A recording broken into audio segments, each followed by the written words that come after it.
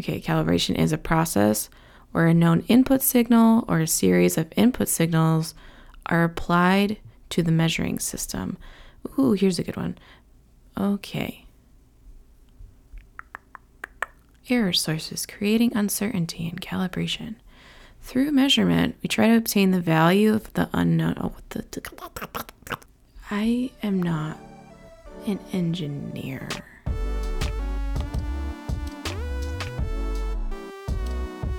If you say calibration errors 3 times in a row really fast, I think it kind of sounds like extracalifragilisticexpialidocious. Okay, maybe it doesn't, but in my head, that was a funny joke. And if you can't say either of them really fast, you're probably just a normal person. But I think that calibration errors is a hard phrase to say. And yes, I named my podcast that, but we're going to live with it and we're going to fly with it. And thanks for, listening to me struggle, in advance.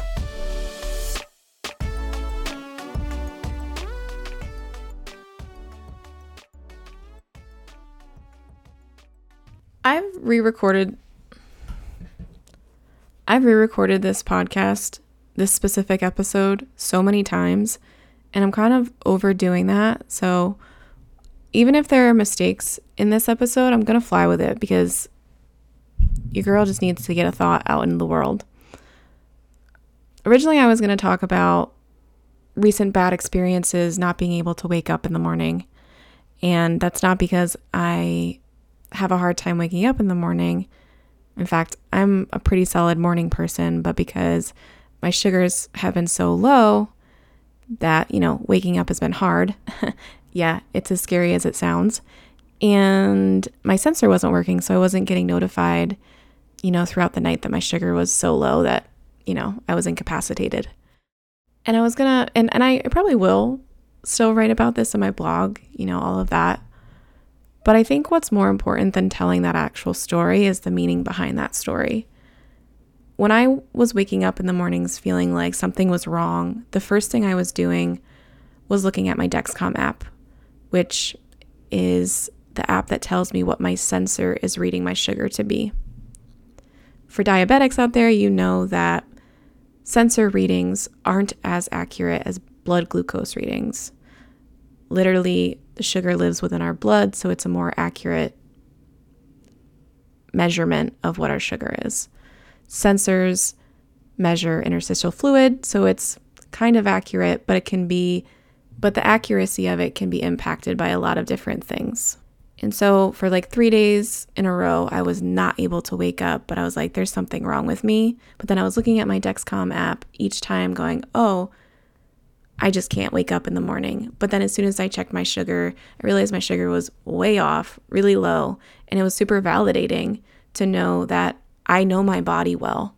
And I think that is the biggest reason why I want to start this podcast, because we have all of these technologies that can read and measure, what's going on in our bodies.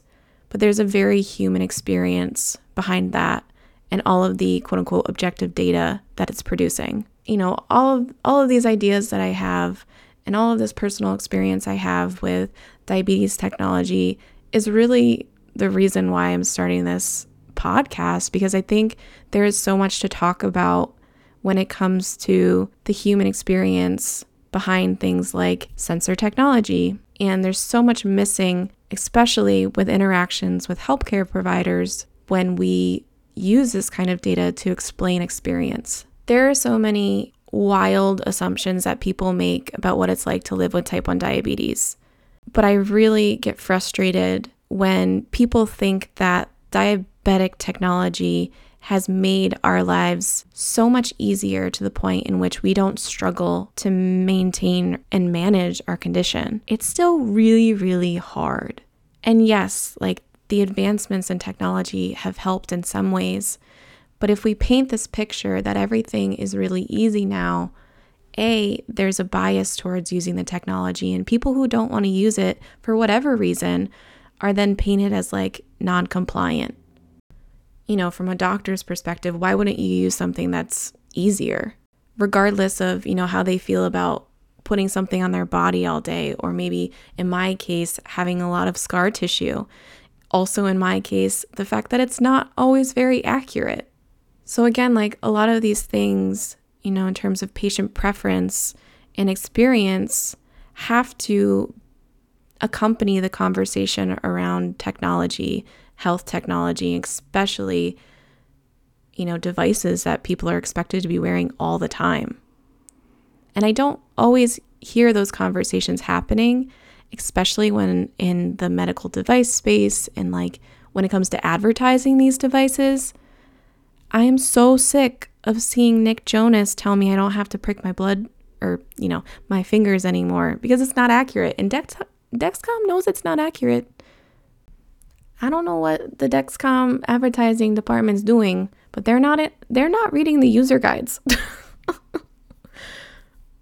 Maybe they should read the user guides. The education department, the advertising department, they need to talk to each other. Over the past 30 years, over the past 10 years, where I've been really honing in my patient advocacy and also my work in health research and clinical trials, this idea has become really important to me.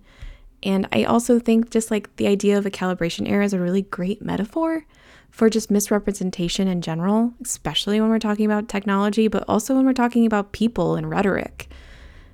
And for those who don't know this about me, I went to grad school for a program called Science, Technology, and Society, and I really focused a lot on the chronic illness and disability identity and where technology plays a piece and influences our identities.